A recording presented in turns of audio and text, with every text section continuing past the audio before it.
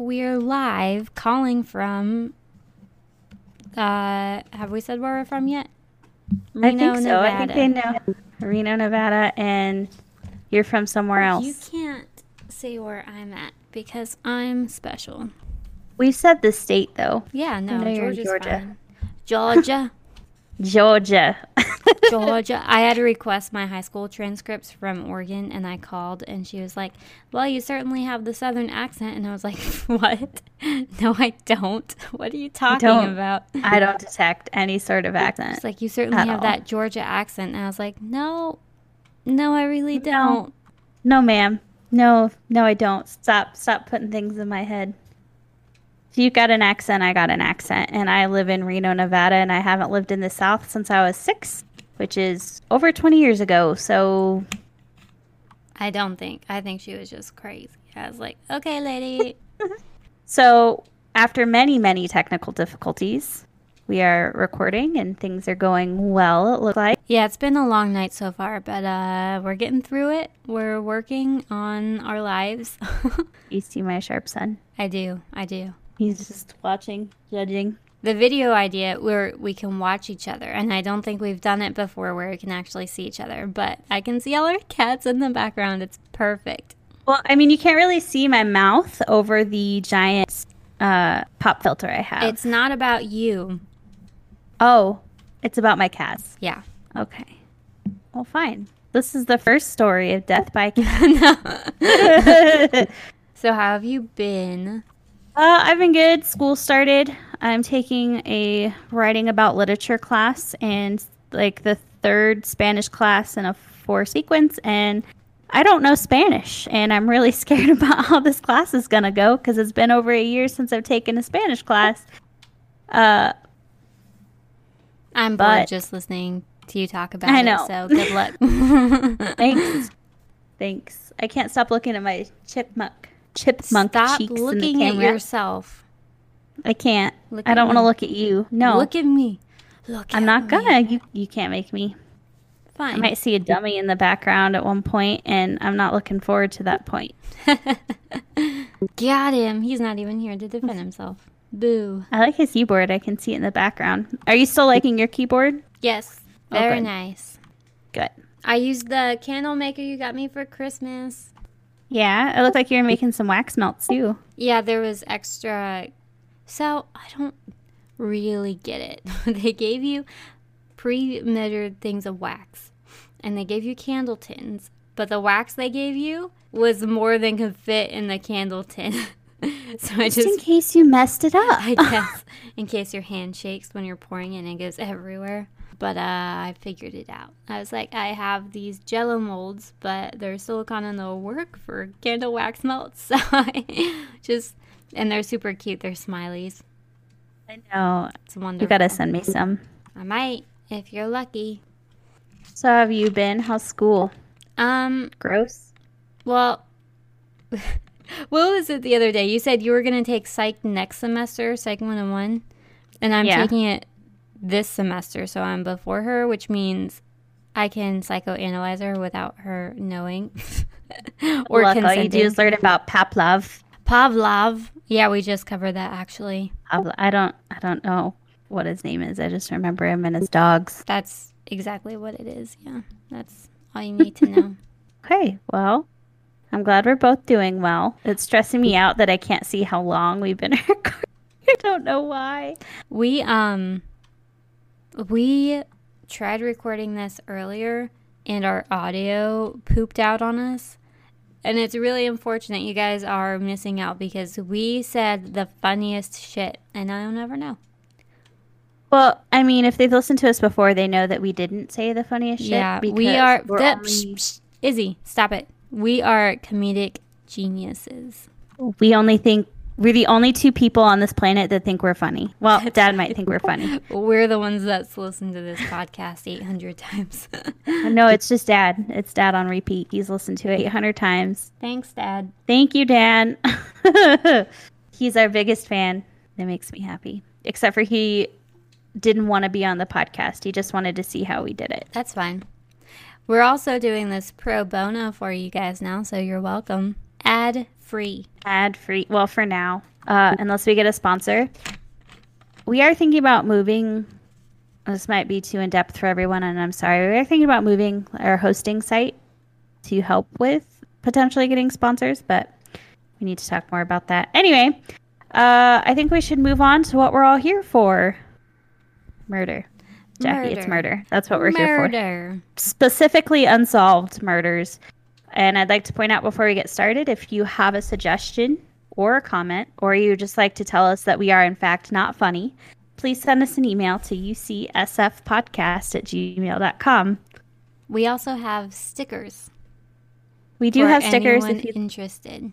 If you'd like one, they've got our little trench coat logo on them. Thank you to cute. My friend Milk at Milky Myth on Twitter. Thank you, Milk. And our theme music is by Snortrax on Twitter at Snortrax. And they're really talented. So do you have a story for me, Jackie? I have a murder. Ooh. Okay.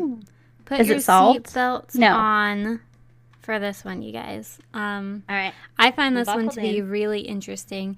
And I know I've done very recent ones before. If you guys remember, I did Suzanne Morphew. You guys remember her? She was the one who went missing on the jogging trail, and they her found husband, her bike and not her body.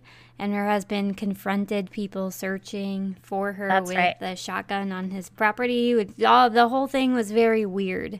Yes. But I have another recent one for you. So if you guys want more information on this one, you can't find it on Wikipedia yet. And actually, I'm not really sure how I found this one. But, okay. You guys are going to hate me for this. But before we get into the murder, Izzy, do you remember reading that link I sent you the other day about the car in Washington that police found with body parts? Yes. With body parts in it. Did you read that story? I read that they found him and he had body parts. Didn't he murder his wife or girlfriend? Yeah, so what happened was the police saw this, a car abandoned on the side of the road. They stop as they do to check and make sure nothing crazy was going on. And the police officer gets out of the car, sees blood on the hood, looks a little bit closer, and sees somebody's head in the back seat.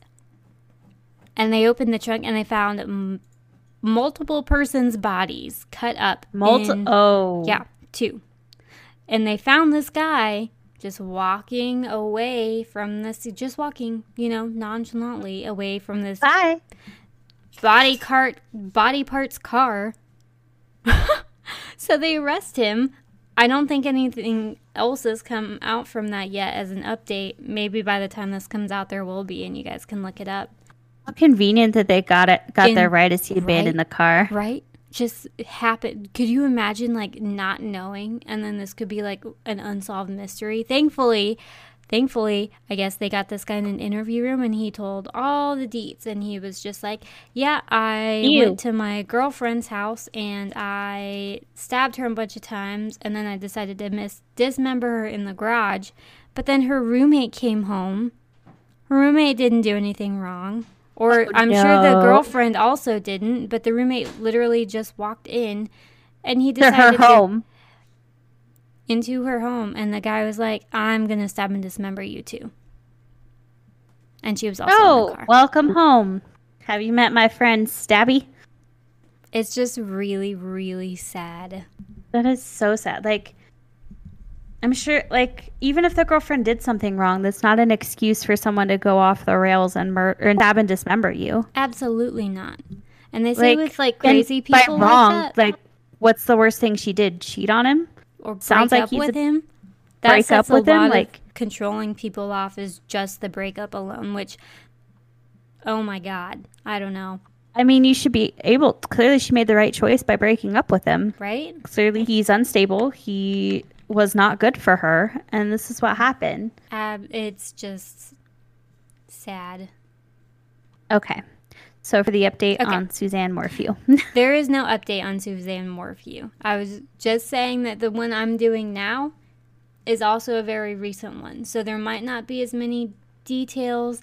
I promise if you do a Google search on these articles that I'm going to discuss, it's going to be all the same information I'm doing now.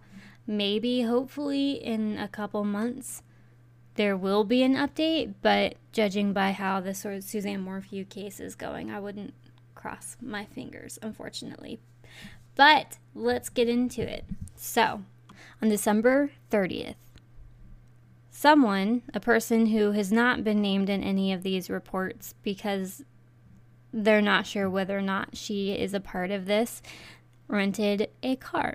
Later, she allows Tiffany Church, 35, and her boyfriend, Tredarius Rainey, 26, to take the car and to drive it around. All right. If you rent a car, don't ever let anybody else use it. Yeah, I think that's not something you're really supposed to do if you rent a car. But, I mean, if it happens, whatever, right? Unless they get murdered and then the police are knocking at your door saying, so, tell me about this car with your name on it. And yeah. Also, this one has a car in it, so that Washington case wasn't completely out of nowhere. Look, full circle, Things guys. have a car in it. Anyway, moving on. On December 31st, they were reported as missing because they hadn't contacted anybody and they hadn't been seen since the 30th. Which actually, good on whoever reported them missing, because a police can work with a day, but a lot of times people are like, yeah, we're not sure if they just took a trip or something last minute, so we didn't report them missing for like 2 weeks. And then it's like, what's the police going to do with that? But they were reported. Really, if someone's going on a trip, they're typically talking to their loved ones and friends about it. Like, no one really spontaneously is like, I'm going to go out of town and not tell anybody. Right, but it happens. People find the weirdest ways to, like, just be like, they're fine. And if it's because they're close and they don't want to think about what if, you know?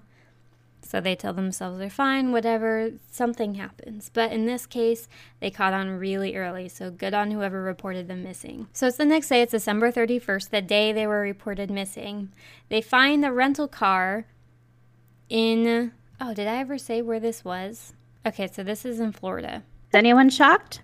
The rental car was found in Sanford, in Florida. So I think they're also missing from Sanford.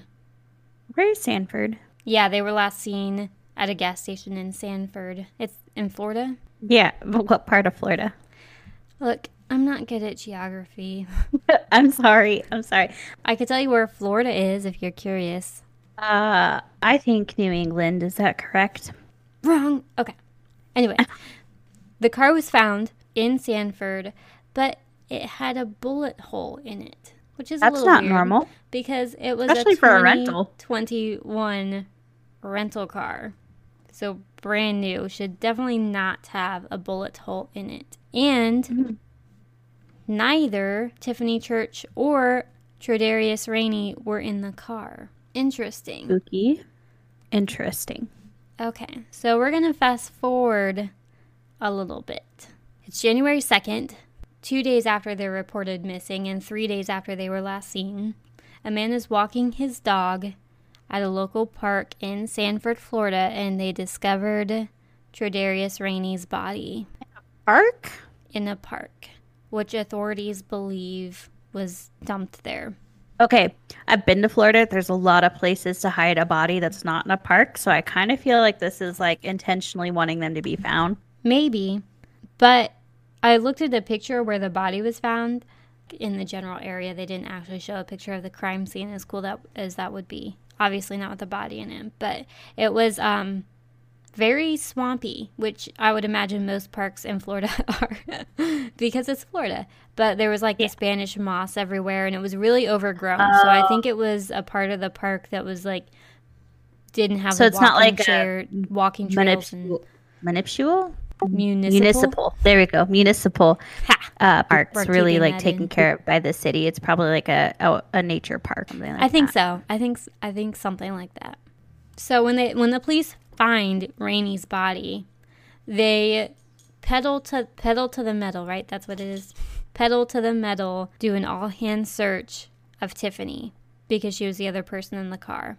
They used a dive team to search waterways. They had the helicopters going, the canine units, volunteer search and rescue teams everywhere. And a couple days later, they find her body on the side of a railroad. Yeah. Maybe it wasn't a used railroad, because I definitely feel like that would have been found. Not on the tracks, but like off of the railroad. Oh, okay. So also in her case, it looks like her body was dumped there, and it didn't look like they were killed there. So they find that Travis had been shot multiple times, and Tiffany was only shot one time. Right now, the cops don't know if they were shot at the same time or in different locations or where they were shot or anything. Or they're not saying they know where it is, which is something the police will do. They'll hide information from the public to see who has more knowledge than was released to verify their stories, which is very important. Also, I'm basically an expert. I've been watching like 3 seasons of the first 48. Ask me anything. Oh yeah, that definitely makes you an expert. It is. I'm going to get my certificate in the mail any day now. Okay, so the police right now think the people who killed them were known to the victims, and they're saying right now that they're honing in on the persons of interest. They think they know... Isn't that scary that you are far more likely to be murdered by somebody that you know? Yeah. Like, to me, that just freaks me out. Like, there's somebody in not all, but most of the murder victims' lives that would do something like this to them. And it could be like a friend. It could be a weird acquaintance, sure. But it could also be a parent. It could be a sibling. It could be a cousin. It just really goes to show that a spouse, yeah. Which is also scary. Like, you pick this person to live with because you love them. They're the most likely person to kill you, like, by far, is a spouse. All right. If you die, I'm reporting Josh, like, instantly, just so you know. Well, like, this is him. They're going to look at him anyway, but... Yeah. Ryan, if you're listening, I'm on to you.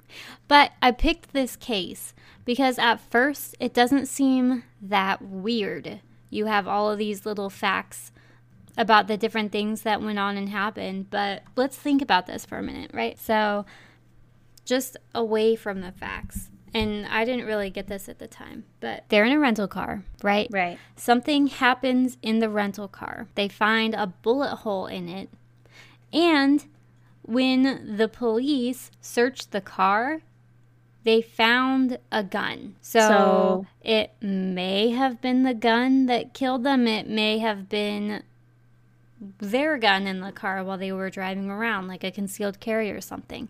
We don't know yet. But it looks like, just from these facts, obviously I'm not an expert. What? I thought you were. I thought you just said you were waiting for your certificate. They're in the gas station, and they leave the gas station, obviously, after getting gas. And then maybe they pick somebody up, or they stop at a friend's house, or somebody they know.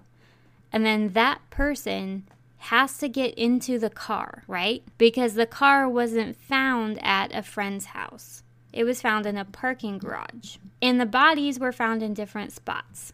So either somebody in a different car drives up to them in a parking garage where they're minding their own business, shoots the guy multiple times, which means this killing was probably targeted at him and her once, and then loads their bodies into his car, minus the gun, which they forgot for some reason, probably didn't think about that, drove their bodies to the different locations, and then drove away. But the other thing that might have happened, on the flip side, which I think is a little bit more likely, they go to that friend's house, the other person's house, that other location we don't have yet. The shootout happens on or near the car.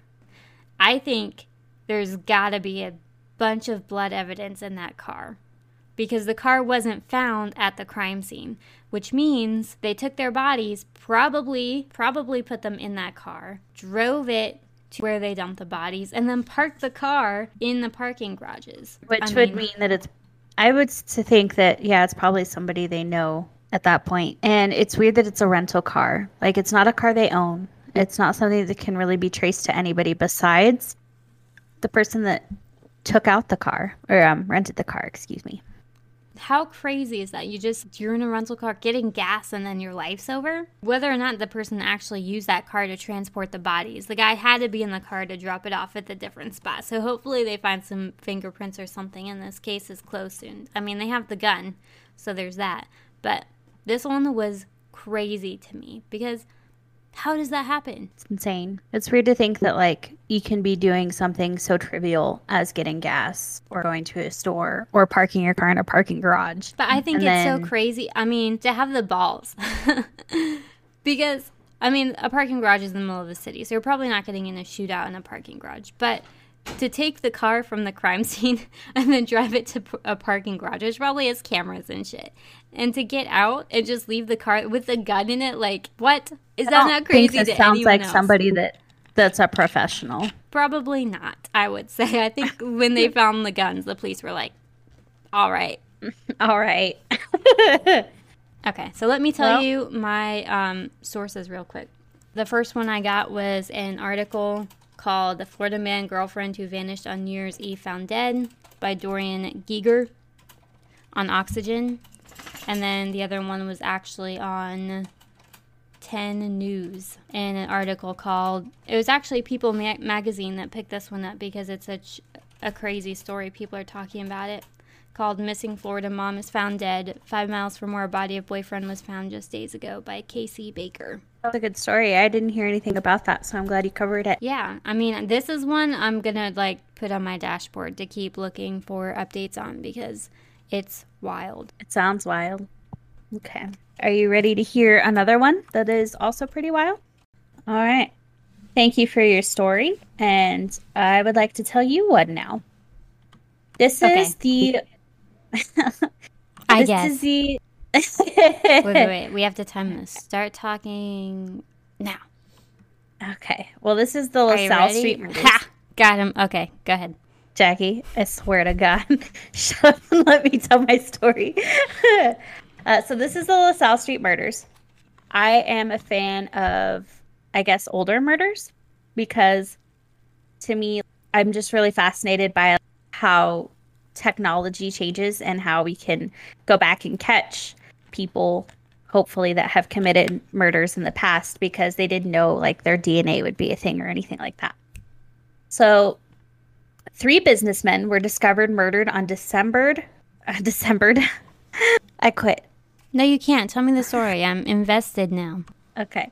3 businessmen were discovered murdered on December 1st, 1971 in a house at 1318 LaSalle Street in Indianapolis. The bodies were discovered by 29-year-old John Carnes, who was a business acquaintance of the 2 victims, Hinson and Gears. He became concerned after the men did not show up for work at their own microfilm company that morning, and he was unable to reach them at work or home. He found the door ajar and described what he saw to police as, quote, inhuman, unquote. I feel like this is going to be a bad one. I'm getting those vibes. Are there good ones? Not yet. The victims had their hands and feet bound and their throats had been slit. The Marion County coroner believed that victims had been held by their hair to extend their necks and then cut from ear to ear with a long-bladed instrument. Excuse me? What? Yep. And they were tied up at this point? Oh, yeah. Wow. They were tied up and then they slit their throats. He stated that the death was almost instant, which I guess is a good thing. Like, I guess if I'm going to get murdered, I would rather it be almost instant than... Okay, so the death was instant. Almost. But instant. How long was the before the death? We will never know. So the victims were Robert Hinson, who was 30. He was found on his stomach in the front bedroom with his 2 hands bound beneath him. James C. Barker, who was 27. He was found on his back in the bathroom between the 2 bedrooms. And Robert Gears, 34, who was lying on his back in the rear bedroom. The killer left behind a bloody boot print at the scene. There was little other evidence, so there wasn't really anything else besides the bloody footprint. Their secretary, Louise Cole, saw the men the previous evening and stated that the men worked late that night on an important project. She stated that she had left them in the office around 5:15 p.m. Hinson and Geertz's former employer, Theodore Uland, stated that he had spoken with the men about 9:30 p.m. that evening. 9:30 p.m. that evening. A woman that was seeing Hinton told police that she stopped by the house to visit him around 1 a.m., but that no one answered the door. This left a window between 9:30 p.m. and 1 a.m. for the murders to be committed. Also, I think it's kind of bold that you just show up to someone's house at 1 in the morning, so maybe that was kind of a common occurrence. But, I mean, how did they know that both of them were there? Because I'm assuming they had they lived together. Houses. Oh. No, well, they lived together. But I think James C. Barker did not live there. So the police believed that, quote, it took more than one person to do this. These were large men and they weren't old, unquote. The first theory that developed during the investigation was that Geertz and Hinson's old boss, Uland, had hired some people to kill the men, as Uland had a solid alibi that placed him in southern Indiana. They worked for Uland at his company called Record Security. Geertz and Hinson were friends who had quit the previous job working for Uland together in order to start their own microfilming business called B&B Microfilm Service. It was rumored that the pair had taken some of Uland's clients, equipment, and money. Uland had also taken out $150,000 life insurance policies on the men and became this prime suspect during the initial investigations, but unfortunately he did have that solid out. So how is that even legal? You have a life insurance policy on somebody you're not even like in any way, shape, or form related to, or like... I wonder if he took it out while he was still their employer. I mean, I don't know. It just seems like weird. It was the 70s. I hear that time was wild. You can just do whatever you want, I guess. Well, I mean, you used to be able to purchase life insurance in the vending machine at airports, so... That's true. So I think that maybe the rules were a little more lax before people started taking it, like, huge amounts of advantage of them. If you know the answer, please email us at ucsfpodcast@gmail.com and let us know the answer. So, former Indianapolis Police Department Captain Robert Snow was in charge of the homicide unit in the late 1990s. He published a book in 2012 called Slaughter on North LaSalle that concluded that the police were right from the beginning and Uland had hired someone to kill the men. Oh, wait. So the lead detective that wasn't actually able to solve the case wrote a book talking about how the police were right? Yeah. Well, I mean, you have to have evidence. I mean... It's like, it's okay, so this guy is salty and retires and is like, I was right all along. I mean, I think he was right, but we'll get into that in a little bit. I just think it's funny. Like, when I retire, I'm going to talk shit about all my coworkers. It was like, fuck yeah. I was right. In a book, write a tell-all. You guys thought I was wrong, but I was right the whole time. Where's your evidence? Why. I don't need evidence. It's a hunch. In 2001, police received a letter written by a man named Fred Harbison, who had worked for Ed Uland as well. Harbison had died a few years prior to the letter being received by police and had left it in a safe deposit box, and it went unopened for a few years until it was handed over to police. The letter states that Uland had hired Harbison to kill the men, but never paid him. Harbison couldn't go to the police or sue for the money, and he was afraid of Uland, so this information wasn't given to police until Harbison died. The letter read, and I quote, "These two men I killed in their beds by cutting their throats, and another guy who wasn't supposed to be there, but I had to kill him too because he showed up. Ted was supposed to pay me when he got the insurance money, but he kept putting me off because he said that he had lost the money, but he said he would pay me as soon as he could." Yep, I actually... Whenever people come to me for me to repay money I borrow to, I always just happen to lose it right then. Yeah. I'm like, I would love to give this to you. I would love to give you the money I owe you, but I left my pockets at home. All of them. I don't have the cash on me and the bank is closed. It's noon on a Tuesday. It's closed. And to continue on with the quote, it says, "The paper said that a yellow Oldsmobile was seen at the place where I killed them, but it was really my yellow Plymouth Roadrunner. I buried my boots because the tracks they found them because I knew they could match up the prints on my boots, unquote. So this man, just to reiterate, Fred Harbison wrote a letter because he couldn't go to the police because he would get in trouble for committing the murders. And he couldn't sue Theodore Uland, who paid him off to commit the murders, to get his money. So he was kind of stuck between a rock and a hard place. So he wrote this letter, put it in a safety deposit box with instructions that when I die, send this to police. You know, you probably should have just put the shoes in there at that point instead of destroying them. Yeah, but he was afraid he was going to get in trouble. Yeah, I mean, as he should have been. He murdered 3 people. I have no sympathy for him. 0. I'm sorry you didn't get paid. Poor guy. Yeah, unfortunately, because both Fred Harbison and Theodore Uland have died, they are unable to be prosecuted for the murders. So we just have this guy's letter to say that they did it, and the evidence that Theodore Uland took out the life insurance policy and that these guys left his firm with some clients' money and equipment, which is motive for sure, but that doesn't mean that we have the evidence to prove it. There is another theory, though, and the theory is that the men were killed because one of them was involved with the ex-wife of a man named Carol Horton. The ex-wife of Carol Horton was named Diane, and she was pictured crying outside the house of the men, where they were murdered by an area newspaper. An unnamed acquaintance told Indianapolis Star that the 3 men were involved in a competition over a lover, which strengthened the theory that a jealous husband or lover was behind the murders. There's also a rumored competition between the men to see who could sleep with the most women each month. They kept tallies. In the mid-90s, a freelance journalist named Carol Schultz launched her own investigation into the case. She befriended Carol Horton, but worked with police detective John W. Layton to build a case against him. It is important to note at this point that Carol Schultz was not an investigative journalist, but mostly wrote home and garden articles. Yeah. I'm sorry, so what are her qualifications again? Can anybody just be an investigative journalist? I guess. I mean, I don't know what her qualifications were, but she had never written anything like this before.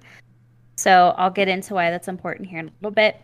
She did have a writing job that granted her permission because she asked to do a story on the Slangs on the anniversary of them, but she took that way too far. Rather than reporting on the story, she took matters into her own hands and tried to solve the case herself. But as she was inexperienced, she did not found her case on evidence, but rather found a plausible theory and collected evidence to support the theory and discarded evidence that didn't fit, which we've seen in many of these unsolved cases.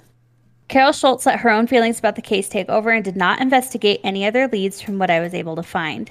She did not follow any sort of procedure and, quote, trampled the rules of ethics and evidence, unquote. In March of 1996, Carol Horton, who was 70 at this point, was indicted for the murders and spent a month in jail.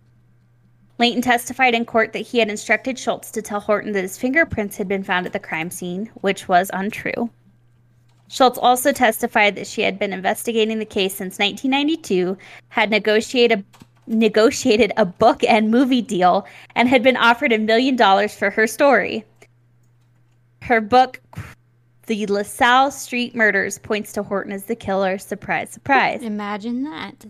So she testified on the stand during his trial that she had negotiated a book and movie deal and had been offered $1 million for her story. Not a good look. For making shit up is what it sounds like at this point. Yeah, because literally there's less evidence for this theory than there was the theory before this.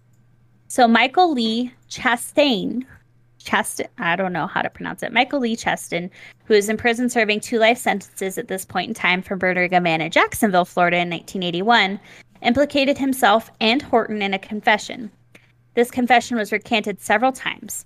Chastain was charged with the murder of Hinston, while Horton was charged with all 3 murders. Chastain admitted that he wanted to get out of his prison sentence. He testified that President Richard Nixon had plotted the murders, which were carried out by vanished labor leader Jimmy Hoffa. I fucking knew it. It's freaking Nixon. I knew it. Oh my God. Got him. The judge on this case ruled, quote, the investigation was compromised by the meddling of Carol Schultz, who is a very biased former investigative reporter, unquote. The Marion County prosecutor dismissed the case as it was, quote, literally impossible to prosecute, unquote. Charges against both Chastain and Horton were dropped. Carol Schultz still believes she is correct about the killer's identities and is quoted as saying, Chastain lied about some things, but I always knew when he was lying. I could tell by the change in his voice, unquote. Oh, so she's a mind reader now, too. That's amazing. That's amazing. She should write a book about that. I want to learn. These are all of our opinions.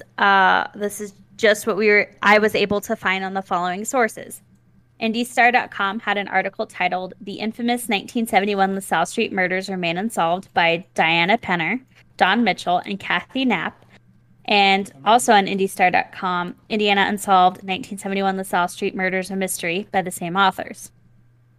Also on ClermontSun.com, The Unsolved LaSalle Street Murders by Mark Hoover. And on IndianapolisMonthly.com, Murder, She Wrote, The LaSalle Street Murders by Brian D. Smith and Betty Cadu. That's a really clever title. These obviously are just our opinions. You can make of Carol Schultz and her story what you will, but these are direct quotes from the judge and the prosecutor on the case who share these opinions. And that is the story of the LaSalle Street Murders. My opinion is I think if it walks like a duck and talks like a duck, it's a duck. So I think it was Theodore Uland who had hired a man to kill these men. I mean, you've got the life insurance policy. You've got the very impersonal and almost professional type slangs. There was no evidence left at the scene.